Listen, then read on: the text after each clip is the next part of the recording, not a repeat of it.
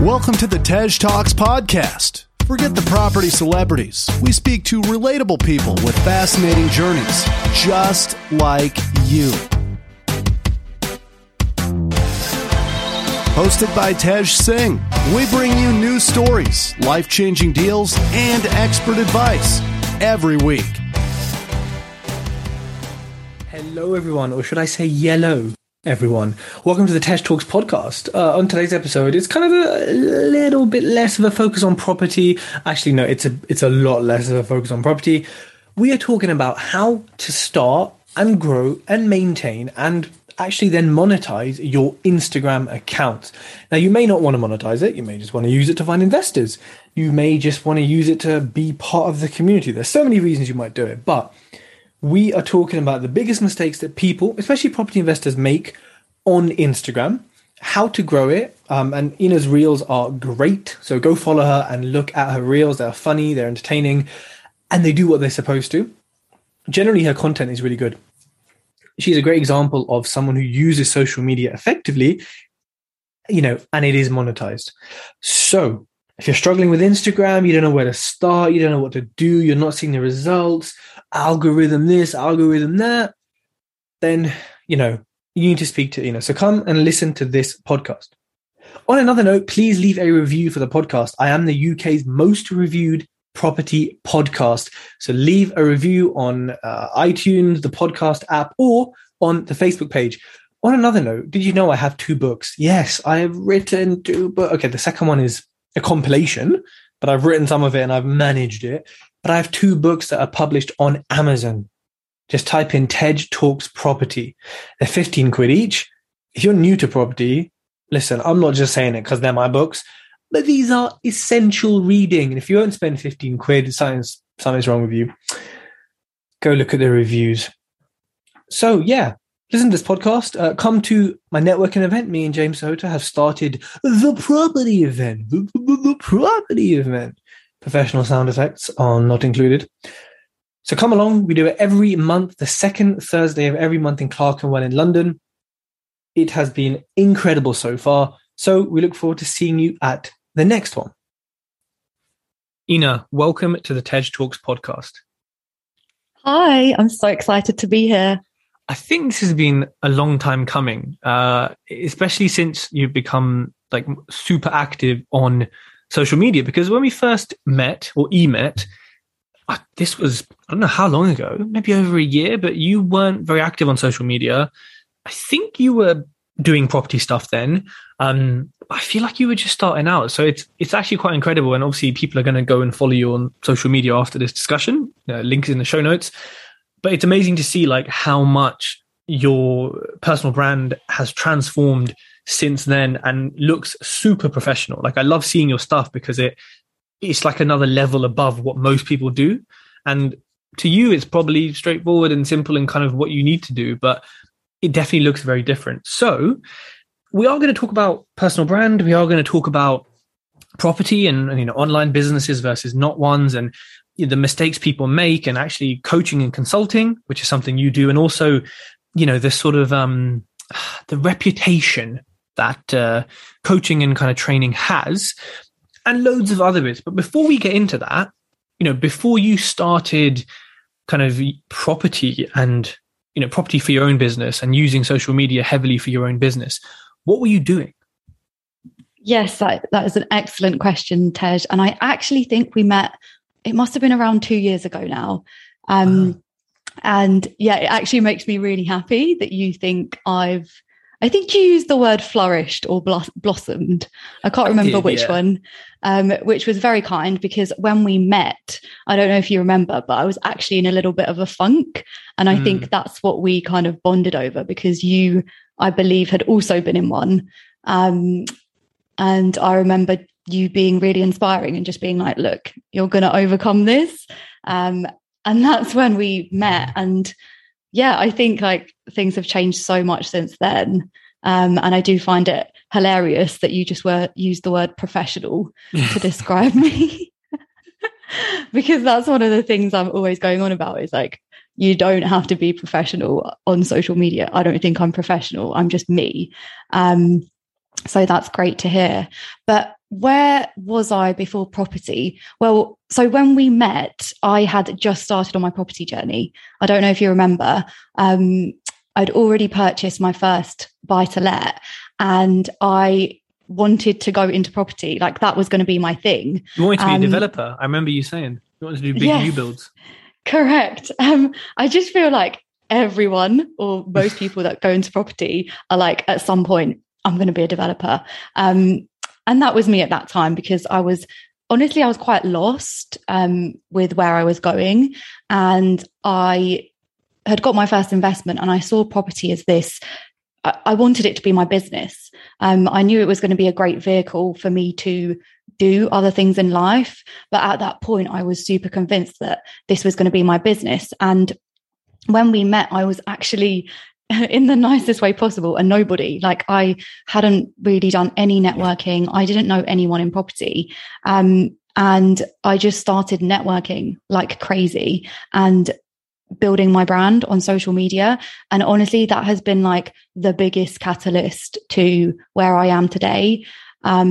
I started working with developers on their content, on their copywriting and their social media, and lots of other property companies. And in that process, decided, hey, I don't want to be a developer. I just don't want that to be my business. Just doesn't align with like my ambition and my values. Not that it's wrong or anything like that. It's just not right for me. But on that journey, I found social media and I found online business and content. And that's really what's got me to where I am today. I'm still very much investing in property, and I'll continue to build my portfolio, but I'm no longer like, I'm going to be a developer. Yeah, I remember when we met, we were both, it was that little bougie cafe in Paddington. Really nice little spot, actually. And let's keep it a secret. Please don't tell anyone. Definitely. I don't even remember the name of it, but I know it was definitely a vibe. And it is interesting. You have flourished. And I think even as a person, to kind of go from there to where you are now. And I think a lot of people do stuff, whether it's a job, a business, a relationship, whatever it is, and they don't like step back and look at it for what it is and realize they don't enjoy it. Or maybe in your case, not that you don't enjoy it, but it's not your, I love property, I love bricks. Like, it's not your sort of like, and some people do, and that's fine. But, realizing that is important, right? I mean, I call it your zone of genius. And I realized like property isn't my zone of genius. But have you ever had that before, where you've just found yourself on a path that you're like, this isn't it? And then you've pivoted?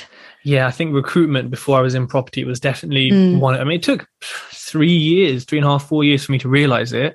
And I think like you and I were talking about this when we went for our very nice nature walk around here, because like you realize what you really, really enjoy, what you kind of enjoy, what you don't, and what you hate. And for property, I've kind of had that, like I still love property, and I still have some zone of genius in it, I think. And I love that phrase. But yeah, I've definitely realized certain things. And I think what I want people listening to kind of hear or take away is like, it's okay not to enjoy something, even if everyone else is, even if it's the best asset class in the world and blah, blah, blah. It's okay to that not be your main thing, or to not be as passionate about other people, like as other people are. So, before we get into social media, because I'm definitely like super keen to talk about that. Like, what is your property approach or strategy? How are you sort of growing that? So I have just reverted back to my original plan, which is to acquire HMOs to build my income. I was considering a lot of different strategies along the way. And I kind of wish, in hindsight, I just stuck to my original plan, which was replacing my income. I don't really need to do that anymore, but I still want to acquire HMOs and high cash flowing assets for other things in my life. Like, for example, I want to fund my parents' retirement, and I want to do that via property. So that's very much the goal. I'm also doing my own place at the minute, as you know, in Hitchin. So that's an exciting first project to actually like refurbish somewhere that you're living. But going forward, it's not going to be any exciting developments. There may be a commercial to residential conversion in there somewhere, but that'll probably be as adventurous as it gets. I'm just going to be acquiring vanilla buy-to-lets and HMOs from now on. I love it. Vanilla is one of the best flavors, it's underrated. So definitely. Yes, you love it. I love Italian vanilla, yeah. So obviously you're doing your own home up, you're kind of doing this property stuff, I suppose, on the side, in a sense. A lot of people, when they are buying property, whether they're starting out or whether they're kind of, maintaining and continually buying properties, a lot of us kind of jump to, well, I'll raise investor finance, I'll get a JV, I'll get a bridge, etc., to kind of fund it. Now, you have a sort of idea, or I suppose something you actually put into practice, which is, using your trading business, which I suppose that's something maybe we could talk about what that even is, to actually invest into property. So how does that work with you? And is there some advice you'd give people listening, maybe? Oh, yes. I definitely have advice on this because I was that person. So when I started investing in property, my first investment, I was in a job. So that was relatively easy. I had the income. Subsequent investments, I was no longer in my job and I hadn't yet started coaching or consulting. So really, I was buying property, with other people's money, investor finance, and no secure way to finance that if things went wrong, which they do in property. And I just realized this is literally the most stressful way you can invest in property, I found, especially because the people that I was working with, they were friends, family, people I knew. And I just said, look, if I want to continue building my portfolio, I've got to have another way to service that debt. If it all goes wrong, if the deal doesn't work out or anything else happens, I just want to rest assured that I can make the numbers work. So I just decided, look, I'm not going to do it this way anymore. And that's when I decided that I'd use coaching and consulting. I'd use the profit that I create from that to help my property investing. And that's what I'm doing today. And honestly, a lot of, if you've been to training events and you've heard the whole sales spiel about investing in property, what a lot of those trainers don't tell you is that their training and their education side is that trading business, that cash flow business that is then used for property. And it's just something that kind of gets left out of the picture when you're learning about property because, they're trying to sell you the property investing and not the other side of it. So when that kind of clicked, that's when I realized, actually, this is a really good model. And that's what a lot of people do. Like, as you said, either through flipping property or having some other income source that just kind of cushions everything and makes raising finance a lot less stressful. Yeah, no, definitely. I think there's a lot of people who have trading businesses already and maybe don't realize that, you can use intercompany loans, you can do the profits from it, you can use some of that money to buy property, or at least, using investor finance when it works is very efficient and, is a great leverage.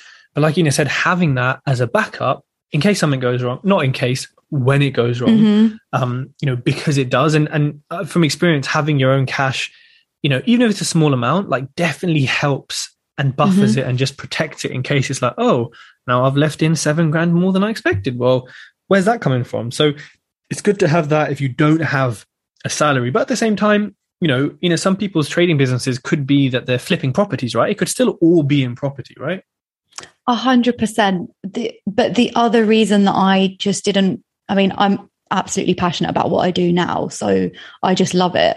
But I didn't really consider flipping property just because I also realized maybe it was just the way I was doing things, but property is so slow. It's just, when you're in the online space, the thing I love about it is it's so fast paced. It's kind of all down to you, right? It's about you building your audience, you showing up. It's very much, what to put in and what you're going to get out of it. And it's quite predictable in that way. Versus property, I found, is there's so many factors outside of your control, right? The conveyancing process, you're relying on a lot of people, builders, contractors. It's just the nature of the industry. And that's something I found really frustrating. So I just thought, look, I love online business. That's going to be my cash flowing business. And that's fast paced. It's really fulfilling. Property, it can tick along. And I just don't want to put that stress on it that I was before, because it was my only income stream at the time. And I was just like waiting for a purchase to complete. Now it's just a lot easier mindset wise, because I'm not putting that pressure on it, and I'm just letting things take as long as they're going to take. Definitely. And, you know, at what point, or I suppose, how did you then start your trading business in coaching and consulting? Like, where did the idea come from, and how did you know what to coach in? That's a really good question. So it just like happened and evolved organically. When I was on this path to be a developer, on this mission, I thought my easiest and best way to, you know, get experience was to work with developers. And when I started networking, I was like, look, what can I offer a property developer for them to be interested in me, so that I can, you know, learn the ins and outs of their business. And my strengths were copywriting, sales, social media. And I actually realized that a lot of property businesses were really struggling with their online presence and their social media. I don't know if you see this, but I just feel like there's a lot of scope for improvement in the property space. Oh, most people do absolute shit. Yeah, I'll say what you're thinking. Yeah. That's one way to put it. Yeah, I just feel like there was a lot of opportunity there. I was like, I can really help these property people to like actually show their expertise in their content, because it's not happening right now. So that's how it started. I was just a freelancer, actually. I was contracting and working for several clients at once and actually fulfilling on that work. And whilst that was great, about a year into doing that, I got some results for my clients, but I just wasn't fulfilled. And that was for a couple of reasons. The model that I was operating in was essentially, I was like a mini agency, because I had a VA and we were kind of fulfilling on the work for several clients at once. But I just wasn't having the impact that I wanted to have. And I found that really, really frustrating. I felt like I was an employee again, but apart from not having one job, I had like 5 jobs, because I had like several clients.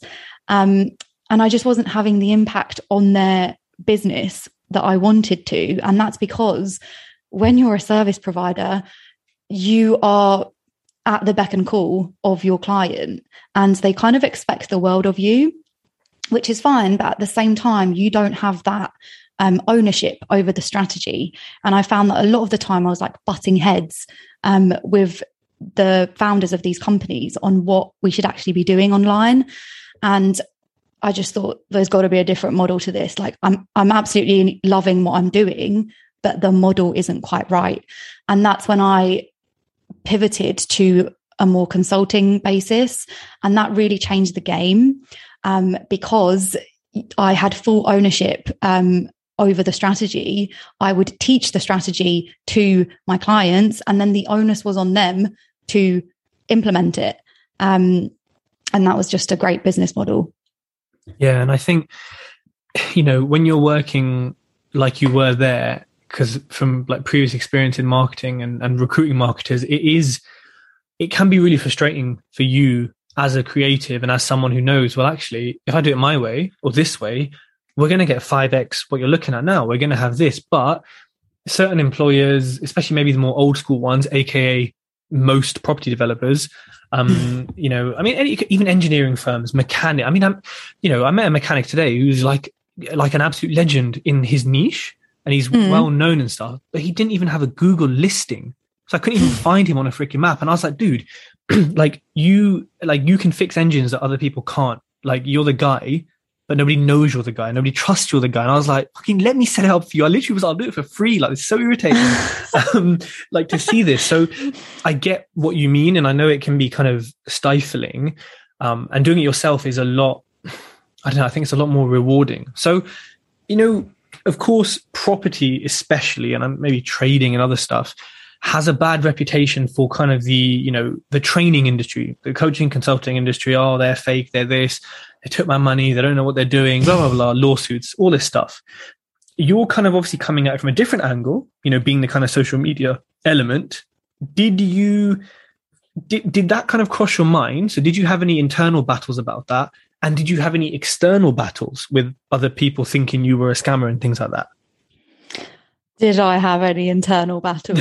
I feel like all of our challenges are internal, honestly. Like the majority of the problems and challenges we have are because of ourselves. But yeah, so this is a big thing I struggled with. Like I started consulting quite a while ago, and it took me about a year to actually I feel like I've come out of the closet with this. Like it took me about a year to actually update my Instagram bio and things like that, because I just did not want to be labeled as a coach, consultant, mentor, trainer, anything like that. And I realized it's all because of property and because of my previous experience. Not that I've had, like a shocker. It's just, we all know the state of play of things in the property training industry. And I realized that I just had this view of it that I didn't agree with. And yeah, it took a lot of internal work and me really actually looking at the results my first few clients got. Like my first 5 clients that I worked with on a consulting basis, between them, they raised over £500,000 on Instagram between 5 of them, which is just crazy. And I was just really looking at the wins my clients had and the positive impact I was having. And I was like, okay, look, this can be used as a force for good. How do I kind of grapple with the negative view of coaching and consulting? And yeah, did a lot of internal work. And actually, I realized that a lot of it was just me, because I spoke to most people and they were like, we don't have that view. And when I kind of updated my bio and started really talking about what I was doing, barely anyone left my audience, which I was fully expecting. I was expecting, it was like this scenario I built in my head of my audience is just going to leave because they're going to think I'm like a scammer or a weirdo. And if anything, the opposite happened. I had more people coming into my audience, none of my old audience left. And I was just like, this is what we do to ourselves.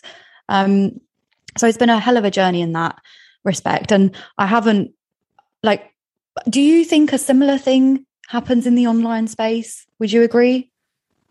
A similar thing in your internal battle or in the kind of general perception? Well, in your perception, what do you think?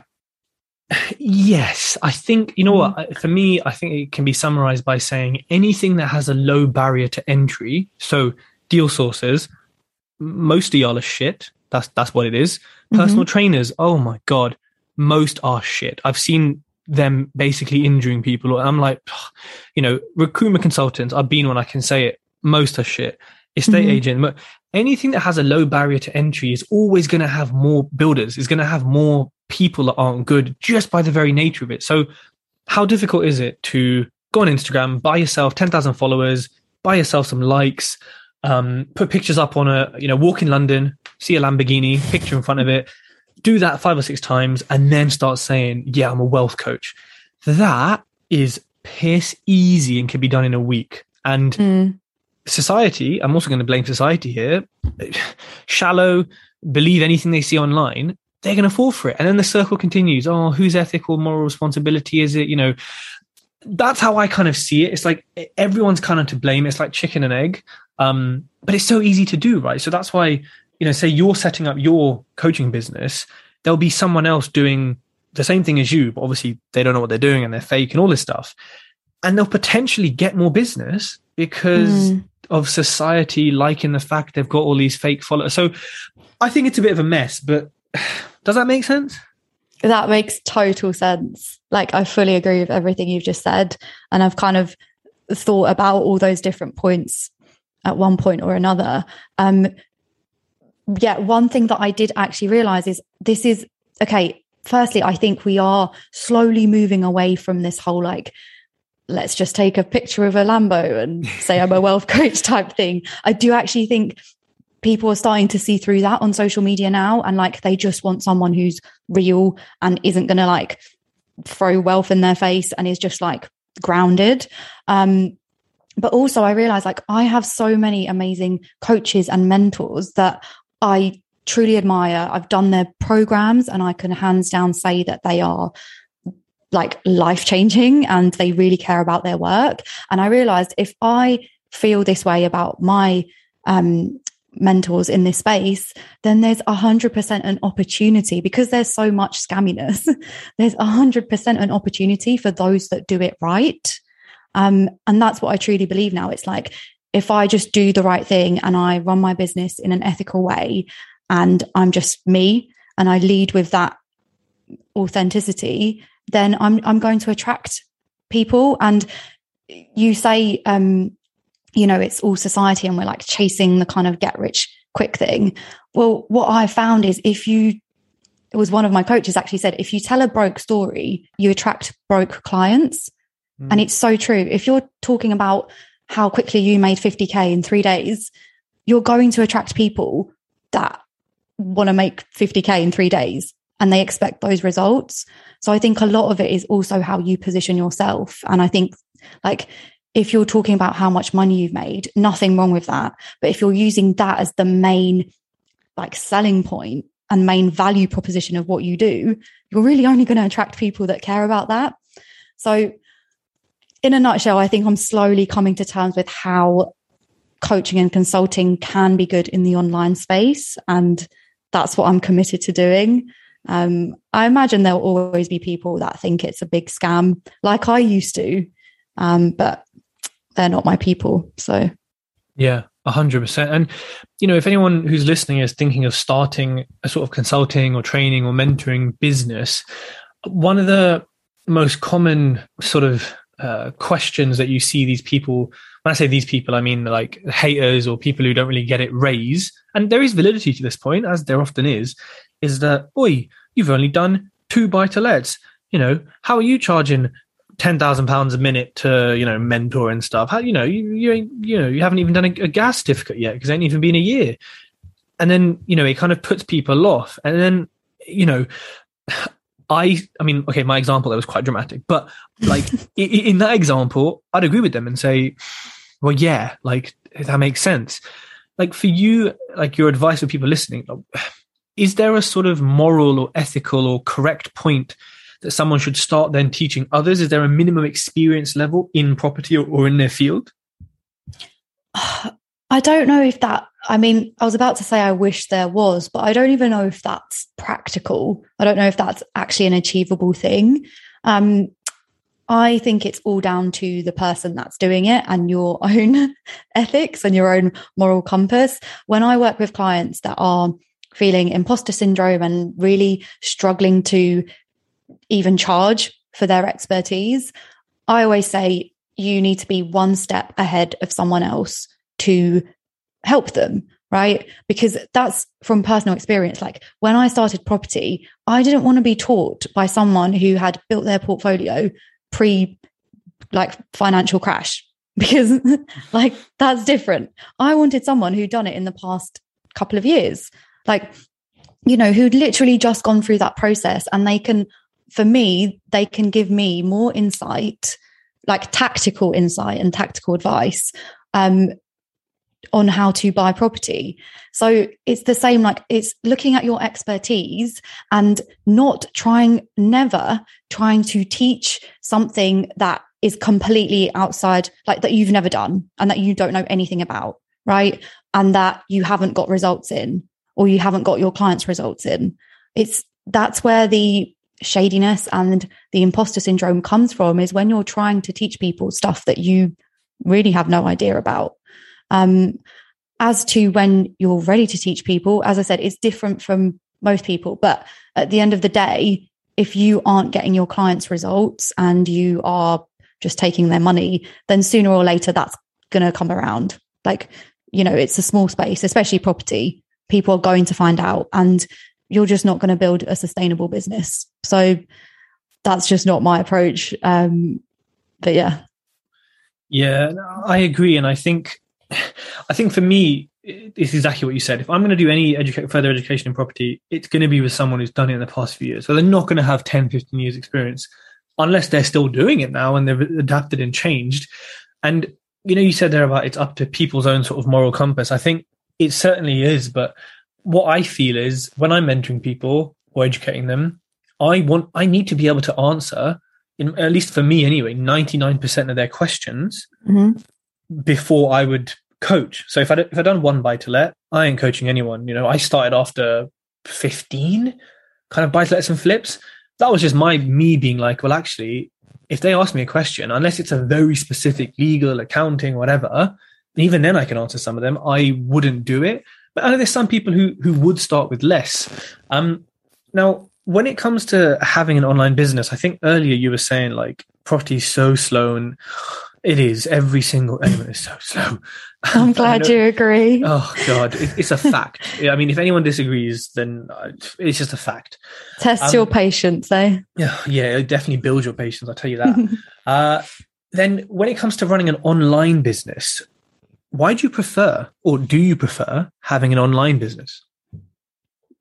I just find it a lot more dynamic. And as I said, it moves faster. I mean, you know better than anyone really about building an audience, right? When you build an audience, like things can explode, and there's not that factor in property. What I found was I was looking at ways I could grow property, right? And I was thinking, raise investor finance and acquire X number of deals a year. And it was like, I couldn't see, not that it's about fast growth, but I just couldn't see that like growing as having the impact that I wanted to have. Whereas online business, you are building an audience and you are actually impacting people, whether that's through your free content, whether that's through your paid programs. There's different levels for people to kind of slot in at according to what support they need and how much they want from you.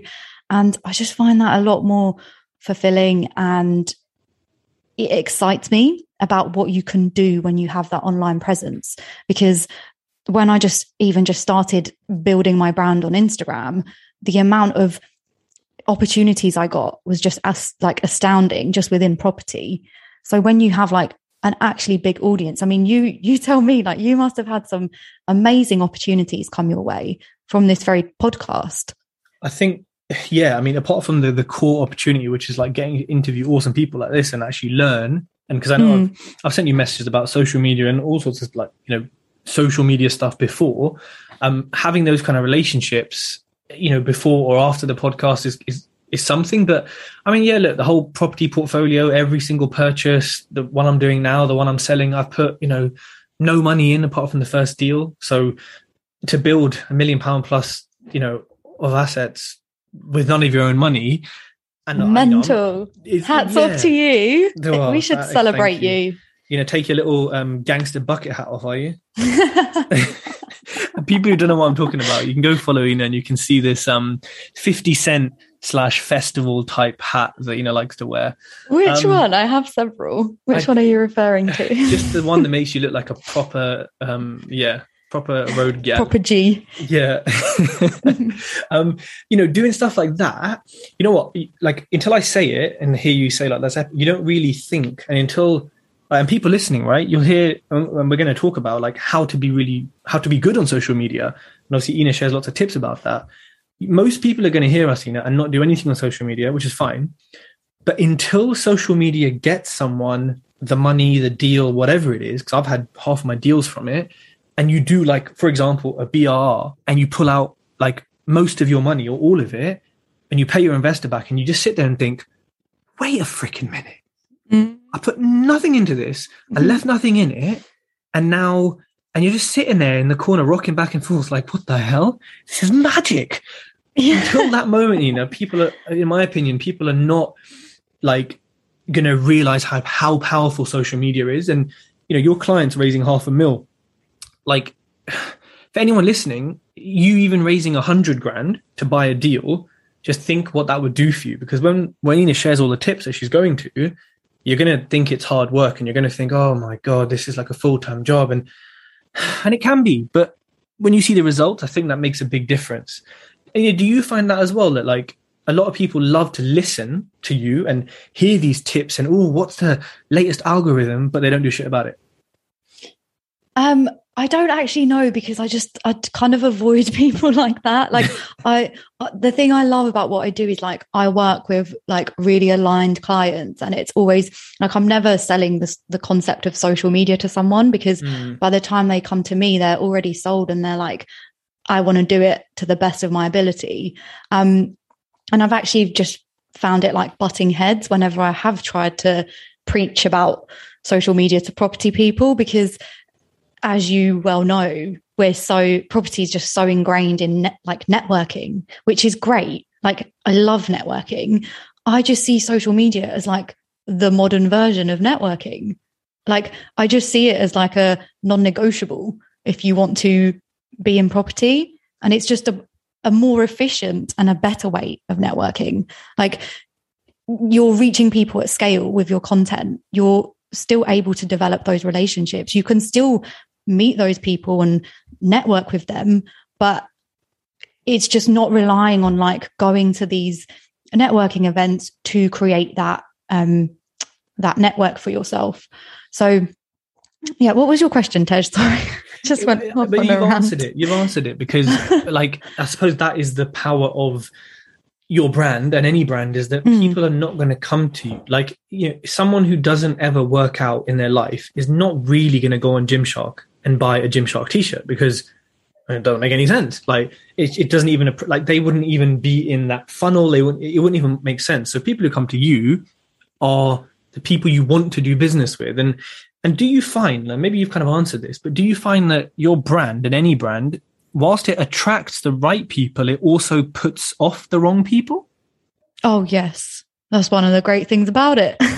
You don't have to, no, honestly, it's a bit like of a mind fuck when you start off on social media, because you try to, and this is actually going to segue into kind of some tips about how to smash social media, but you have to come to terms with the fact that like you're going to repel people, and that's good. Like you create your audience, and people that don't align with your values and that find you really annoying, they're just going to leave. And that's a good thing, because it makes space for people that are aligned with your values and that want to work with you, and that kind of agree with you. But it's quite a mindset thing, because we're so used to just like pleasing everybody. But actually that's one of the worst things you can do on social media, is like try to please everybody, because your content ends up being this like watered down version, which just makes it really, like I always use this term with my clients. I'm like, it makes it really meh. That's the best way to describe it. It's just meh.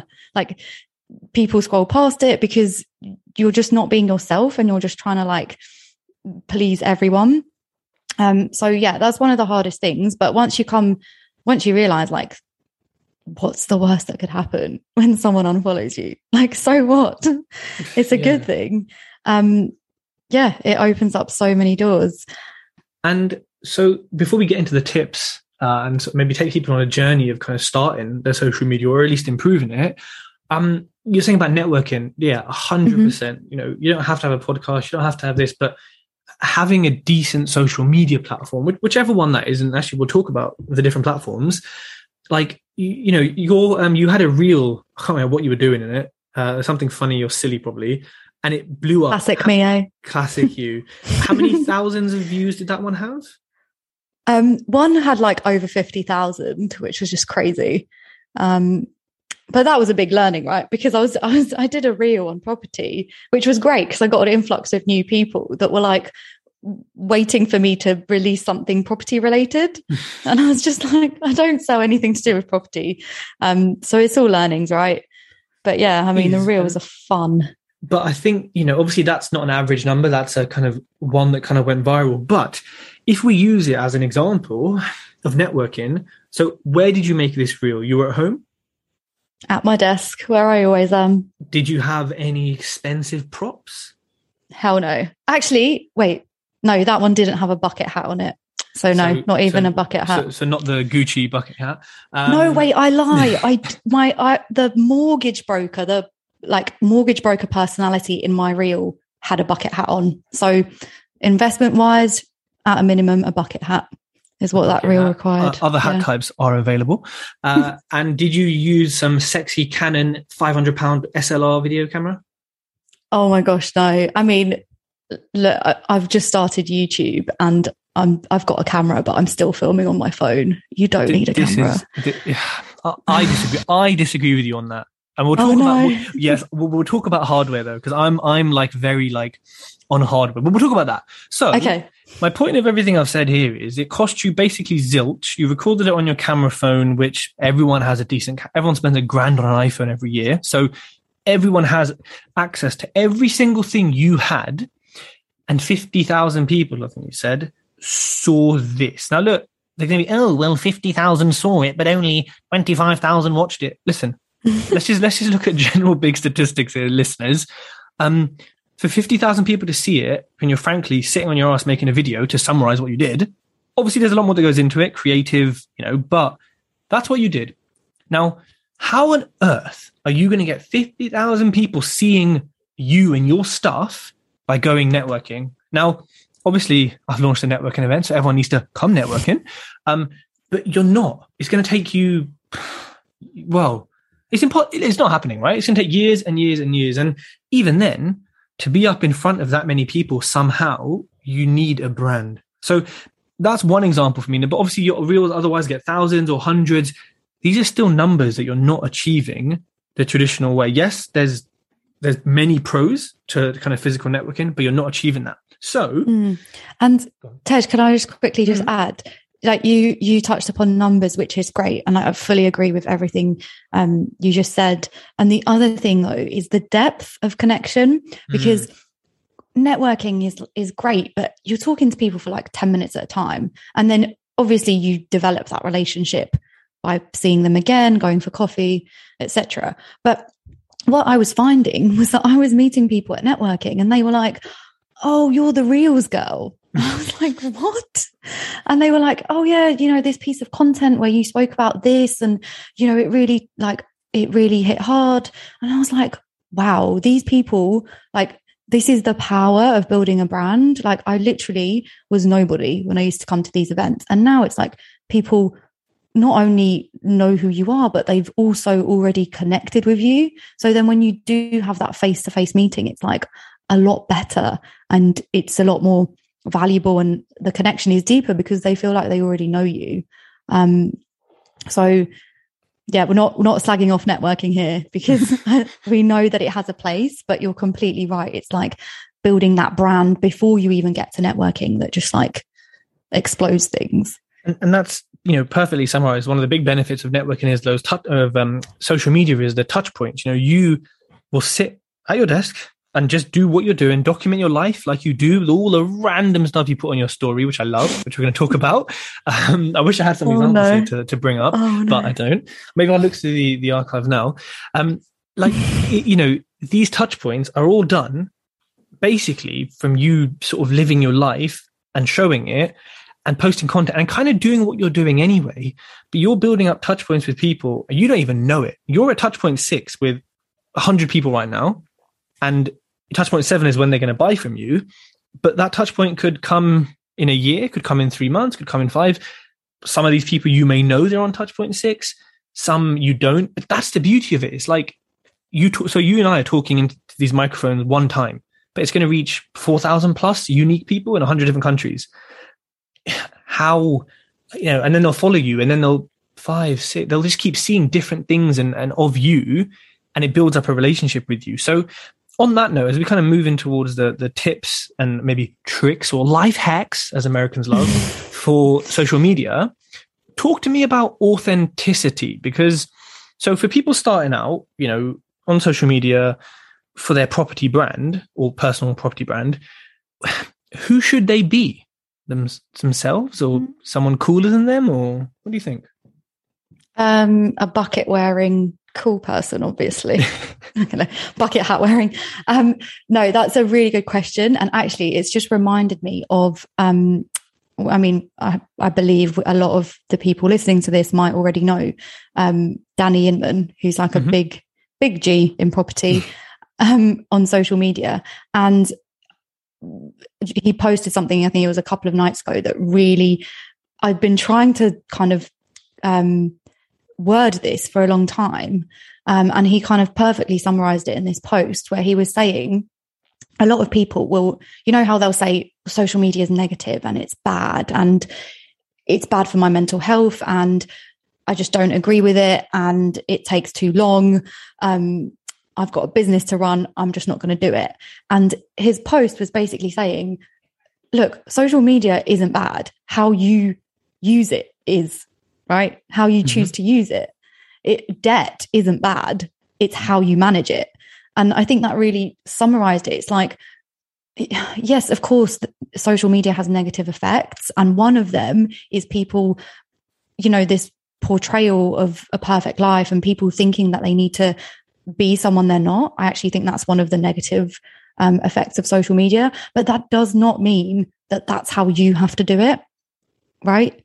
So, yeah, I think the number one tip is like, you don't have to be anyone other than yourself. And it's you being yourself that's going to draw people to you and is going to repel the people that you wouldn't get on with and you don't want to do business with. And that's fine. So yeah, you don't need to like even have this perfect life. And yes, it is difficult like to share the downs. And my kind of rule of thumb with this is that I will only share a challenge or a setback once I've processed it, right? Because sometimes in the moment it's raw. And I just feel like, am I just, you know, not talking about the drawbacks? And I realized that actually, like, you don't have to talk about it straight away, because when you're in that moment, like, the last thing you want to do is tell people what's going on. But it's like, you can share that after you've kind of overcome it and processed it. And you don't have to pretend like everything is great all of the time.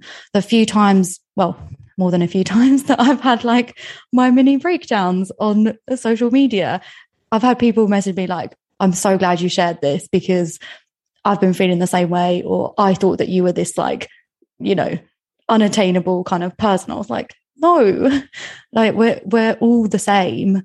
And it's when you share those vulnerable moments, that's when I think social media is like amazing, because you can have that connection with people that like you've not even met before.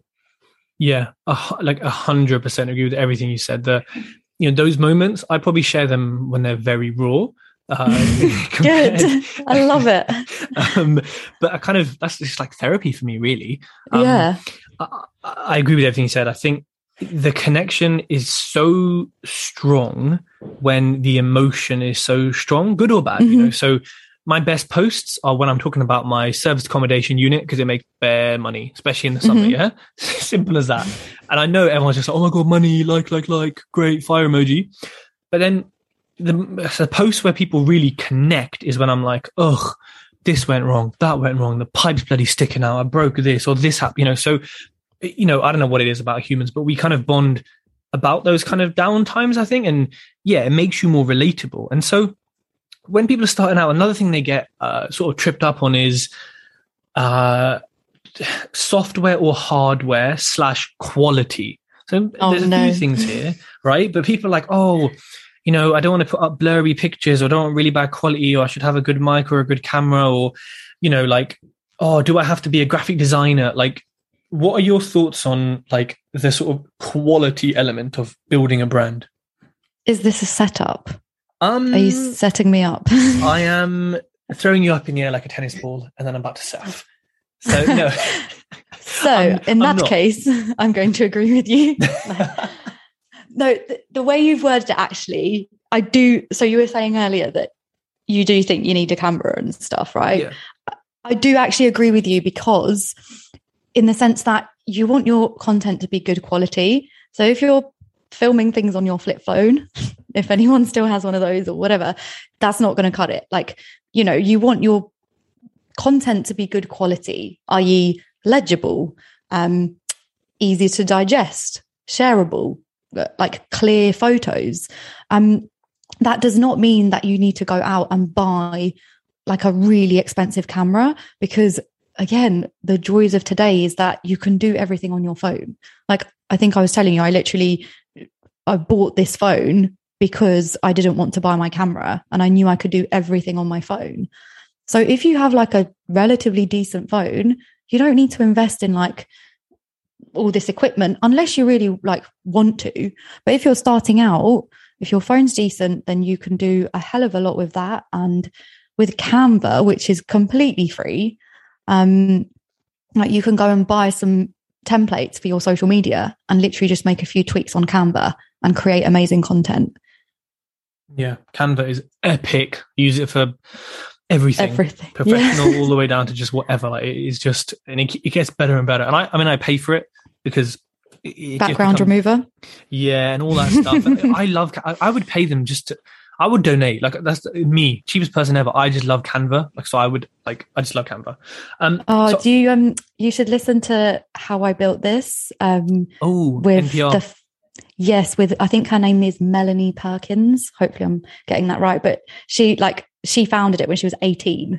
What? Yeah, it's amazing. Legendary. Amazing story. I'm definitely going to listen to that. And that's actually a good podcast, How I Built This. Really interesting, with Guy Raz from NPR. The best storyteller. Yeah, he is. He is epic. I agree with what you said. I think one thing I would say is, phones that have good cameras they tend to be flagships, Pixels, Samsung top levels, or iPhones. The mics on these, in my opinion, are trash. So Amazon, you can get a shotgun. I think you can get like a Rode USB-C shotgun for like 40, 50 quid maybe. I would, and again, I know captions and subtitles are something to talk about as well, but I would probably invest in a good mic. But in my opinion, if you're going to do YouTube, like I would always say get a 400, 500 quid SLR, a Canon, whatever it is, because the quality, it's a professional camera for a reason. The quality is so much better. And when you come to edit, and I just think for the long term, it's better to have a camera like that, or at least have a videographer who can use a camera like that. But I also don't want to put people off starting. So, Yes, yeah. This is the thing. I do agree with you. But again, when I work with clients, I'm always like, you don't need all of that to start, because from experience, and you've probably found this as well, people put it off. Like they'll spend months and months researching the camera when they could have filmed months and months of content, because they're putting off the hard thing, which is actually doing the content, and they're putting off the uncomfortable thing, which is putting themselves out there. Now that's how humans work, right? We spend ages doing all the stuff that's easy and that we don't need to do, to put off the harder stuff. So that's why it's my approach. It's like, you invest in that when you've actually been consistent and you've proven to yourself that you're going to continue with this, right? Don't be one of those people that spends thousands of pounds on equipment and then like doesn't actually use it. Yeah. My approach. I know exactly what you mean. It's, and I suppose moving on to that then, yeah, a lot of people get stuck. They just do a lot of, people aren't going to like me. I'm really boring on camera. I'm not good on it. All I hear is excuses, right?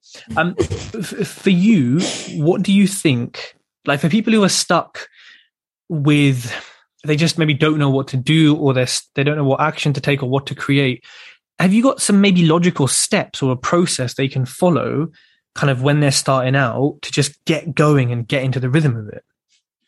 Yeah, of course. I mean, if you're really looking to master social media and online content, which I think is it's something you should master in your business, just like finance and everything else is, I truly see it as another thing that, modern day business owners need to master, particularly online business owners.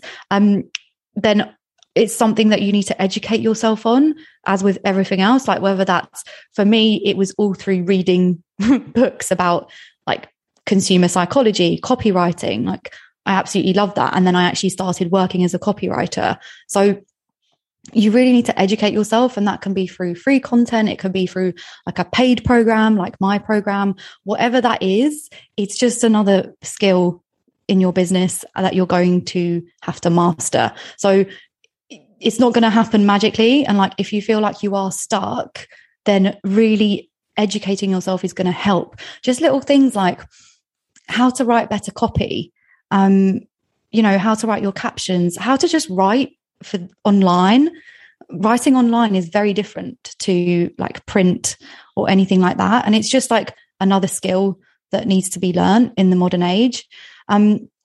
So definitely education at one point, and especially if you're feeling stuck, there's so much free content. So you really have like no excuse. But also just starting, right? So like, don't put off starting the content, because at the end of the day, it's that momentum that's going to like make you better.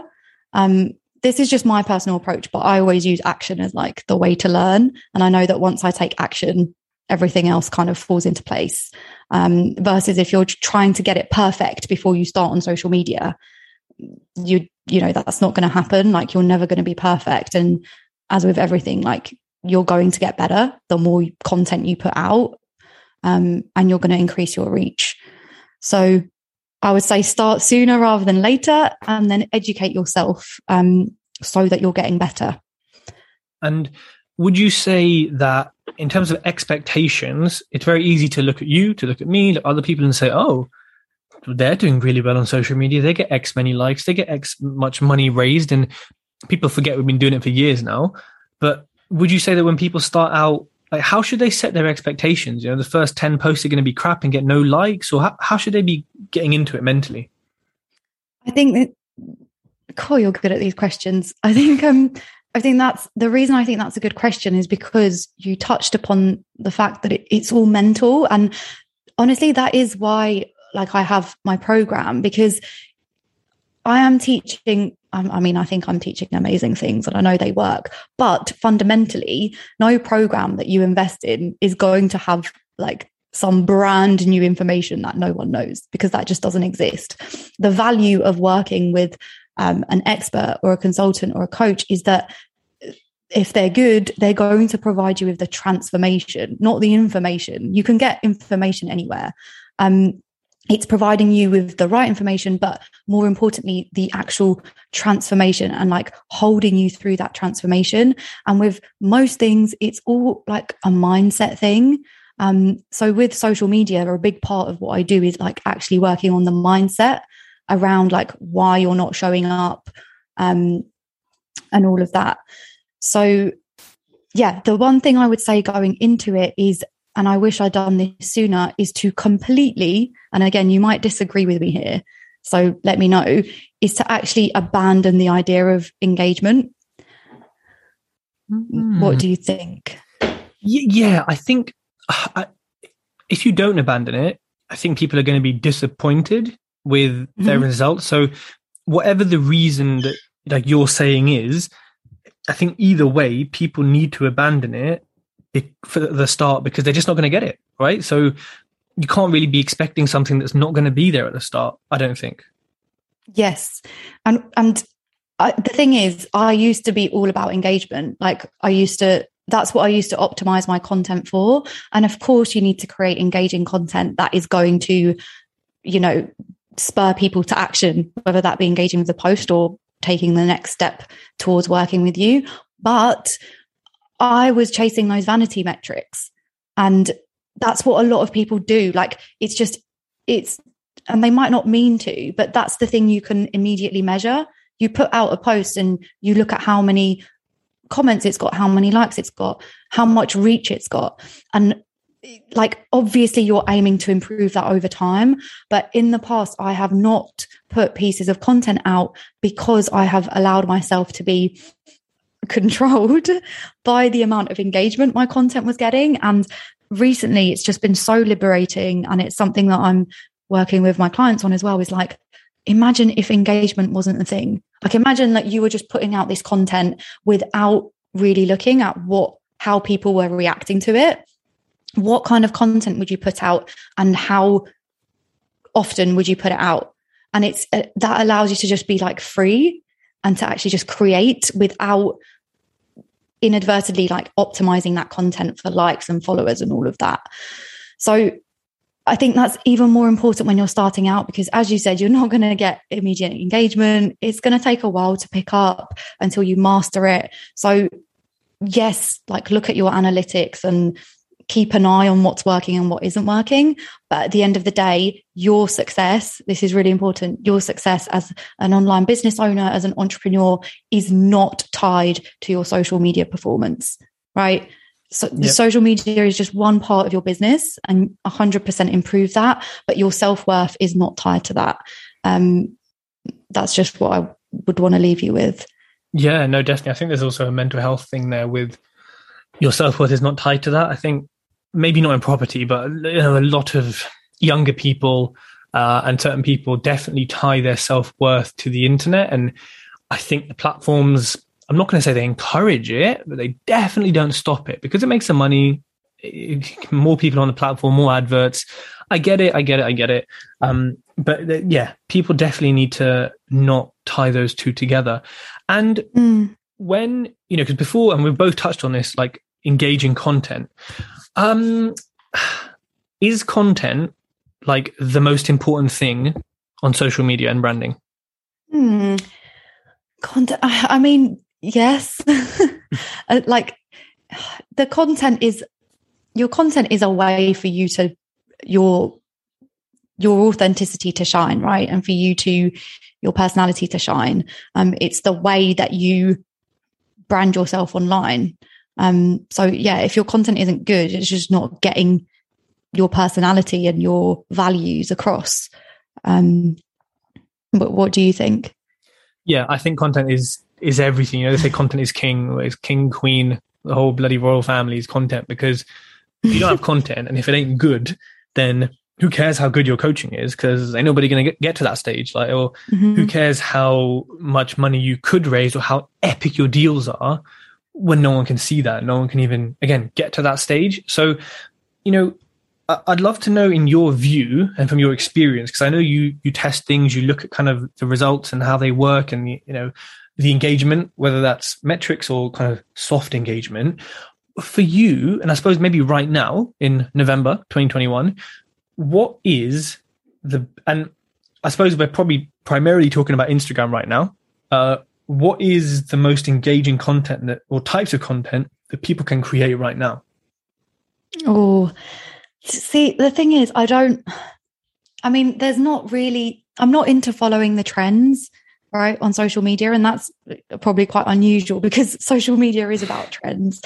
But like, you need to get the basics of good content right. And that can translate into whatever format is on trend, right? If you learn what good content is and how to spur people to take action, to buy from you, to engage with you in your content, then you can apply that to whatever platform is trending at the time. Like, I really see it as like a lifelong thing. And it's not only on social media, it's everything you do online and the way you talk about your business. Content is a big part of that. So just using like Instagram at the minute, and the way things are, reels are, being favored by the algorithm. They're really being pushed out, not as much as a few months ago, even. Like, the reach has gone down. And if you were kind of starting out, again, you might take that personally, but actually it's just normal. Like, it's a new feature that's now not so new, and the reach is going to go down. Doesn't mean you're bad at content and that your content is crap. But just thinking about the principles of good content. So content that is shareable, that is educational, entertaining, content that converts. So, actually creates demand for your service offering. That type of content is not going to go out of fashion. Like, you could put that into a reel easily. You could put that into a carousel post. You could put it in the next feature that Instagram is going to come out with.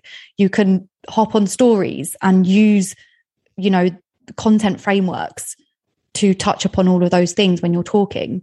So it's not really about trends. It's actually about learning how to leverage content, and then just using that wherever you are, whether that's YouTube, TikTok, even on Reels, or even if like you're just writing your website. So yeah, I do think content's really important, but not just in like, the scope of Instagram. Definitely. And platforms, people are always asking me, which platform should I use? Which one's hot? Which one's viral? And I think I know which one's hot and viral, which is TikTok, and has been. Are you on TikTok? Yes. Well, I've recently just started it because I now have the capacity to do it. But I wanted to know, like, what is your answer usually to when people ask you that question? So my answer is this. LinkedIn is a bit stuffy. People can be a bit boring, and it's kind of it's a bit of a junk platform because Microsoft own it, and everything they do is junk. And then I'd say, Finding Investors, great platform. You can specifically search for this specific job, and their salary, and you can. So professionally, I think it's really good. You've got Instagram, which is a lot more relaxed, casual, nice, positive kind of community. Great for images and videos. Obviously, audio doesn't exist yet purely. Very, very visual, very much like vlogging and following yourself. Facebook is, but also Instagram is maybe a bit more of a younger generation. Facebook is the middle. It's not corporate. It's not stuffy, but it is kind of, it's not as sort of, I don't know what the word, playful as Instagram, for lack of a better word. It's not as stuffy as LinkedIn. It's kind of in the middle, and it supports all types of audio and all types of video and everything. That's how I kind of say it with the top three. YouTube is great, as you and I know from our conversations. It's super hard. I would say that TikTok is great, super viral. Lots of angry kids on it, which are great to wind them up. Trolls in the comments. 100%. I think you'd be really good at TikTok because you basically do it. You do reels. So that's why I was kind of asking you, is because actually your content on TikTok would go even further just because of the nature of it. So that's how I answer it. I generally tend to advise property investors to use Facebook because if they're going to pick one, because it's a good middle ground. And if they're going to pick two, then maybe Instagram as well. So that's what I normally say. I think that's a great answer. And just to kind of add to that it is about, so my approach, and again, we're going to differ on this, but you've absolutely kind of gone against this point and smashed it. So I may be wrong, but my personal approach with business and everything is like to pick one thing and master it. And for me, like, that means one platform that I can master and then moving on to the next one. And that's what I've done with Instagram. And now I've started YouTube because actually, like, I have the capacity to do it and the spaciousness to actually create good content on there. So I think it's really important when you're starting out to think about, like, firstly, where do you enjoy being? Like, if you really, really, really hate being on camera, like, not just like most people don't like it, like really just cannot face it, then obviously YouTube isn't going to be a good idea. Equally, if you don't like having long in-depth chats, then maybe podcast isn't a good idea. And just really thinking about, like, where are you going to thrive? And then what resources do you have? Because obviously, as you know, YouTube is like a huge time investment, monetary investment, versus Instagram, Facebook, TikTok even. You can just start. I would probably recommend to, like, someone just starting out to do shorter content. So, TikTok, Instagram, or Facebook, versus something like YouTube, just because I think the impact you're going to get is a lot bigger relative to the time that you're going to invest. Right? Yeah. 100%. And then let's kind of round off with maybe some of I know we've probably touched on some of these, but what are some of the biggest mistakes that people make? And it could even be as little as using too many hashtags or something like that. I just want to know from you, what are you seeing and what are you maybe correcting with your clients? Yeah, I think we've like really hopefully touched on them, and it's not being themselves, like thinking that they have to be someone else, because that's when your content becomes meh, and when you start hating showing up on social media because you're trying to put on this front. So that's the first thing, like not really being authentic. And that's going to come with time for you to feel perfectly aligned, but just don't go in thinking that you have to be someone you're not. Like, one of the worst pieces of advice I actually heard was in this YouTube container I'm in, someone had given this student feedback that the reason she wasn't growing on YouTube was because she had a frowny face. And I was like, that is the worst piece. Like, I'm sorry, that is the worst piece of feedback. Like, don't listen to that idiot, because it's not about that. Like, no one really cares about your frowny face. Like, if someone does, then they're not going to be in your audience, and fuck them, honestly. But like, it's not really about you, and you don't need to fix your frowning face or anything like that. You just need to be yourself. So that's the first thing. Second mistake, as I said, is I think looking at your engagement too much and like really focusing on that and using it as a measure of your self-worth and how well your business is doing.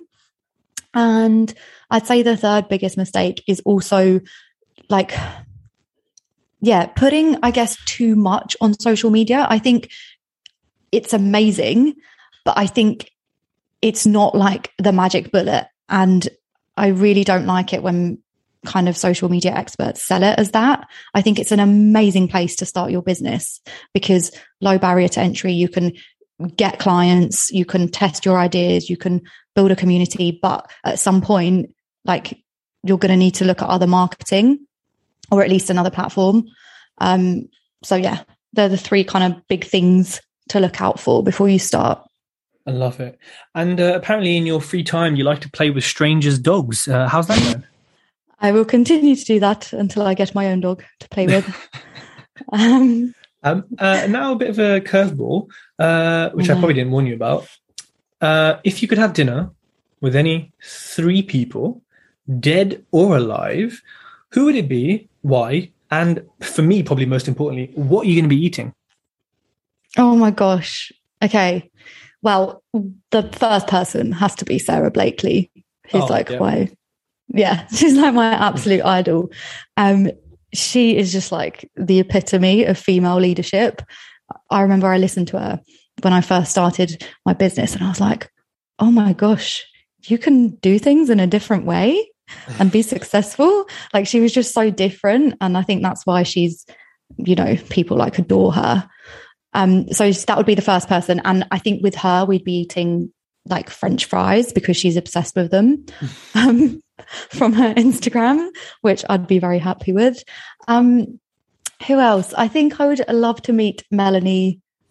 Probably should know her name. I think it's Melanie Perkins of Canva, just because her story is so inspiring. So yeah, definitely listen to it, Tej. Another female founder. And the third person would again be another female founder, who is the founder of Stitch Fix. Don't know if you've heard that company. Okay. But yeah, again, she just has an amazing story. I remember listening to her podcast, and she just like broke down in tears because of talking about how she built this $1 billion company when she had like young children. And I just remember being like, wow, that is like insane and inspiring. And the fact that she's actually spoken to how hard it is even better. So yeah, all female founders, all alive. These are just like people that I look up to. And yeah, that's it. I love it. Three epic women. So yes. Before we wrap this up, you have a few different free bits that I'm going to put links in the description. So everyone listening to this, if you just scroll down on your podcast app, they will be hyperlinked below. Do you want to just give a quick talk through of what they are? Yeah, of course. So I've literally put together 4 story frameworks and scripts for you guys that are listening, that want to start on social media or want to land your first client from social media. So honestly, grab them. They're really good. Like, they tell you step by step what to say on your stories in order to create demand for your one-to-one services. And they're completely free. So yeah. I love it. Where's the best place for people to find you? Yeah, of course. So if you want kind of more longer, in-depth advice and training, then head to YouTube, which is all about, helping you start a coaching or consulting business. But then if you want the bucket hat lols. No, and more free content, then head to my Instagram. That's where I'm most active. Amazing. And I would recommend, if possible, going on a walk with Ina, because when we did, we saw two things which we've never seen before. Which one was a black squirrel, right? Oh my gosh. I don't know if anyone, but when I say black, I mean it was like jet black, and these are like rare in England. So Ina obviously has some sort of, maybe it's a scent that the squirrels love. And we saw two hares actually boxing each other in the middle of a field. This is epic. I won't comment on your trespassing, but that's a topic for another podcast. Ina, thank you so much for coming on the Tej Talks podcast. Oh no, thank you. It's been a pleasure, and you are a very skilled interviewer, so that makes it all the better. If you like this podcast, connect with Tej on Facebook, LinkedIn, and YouTube for more great content.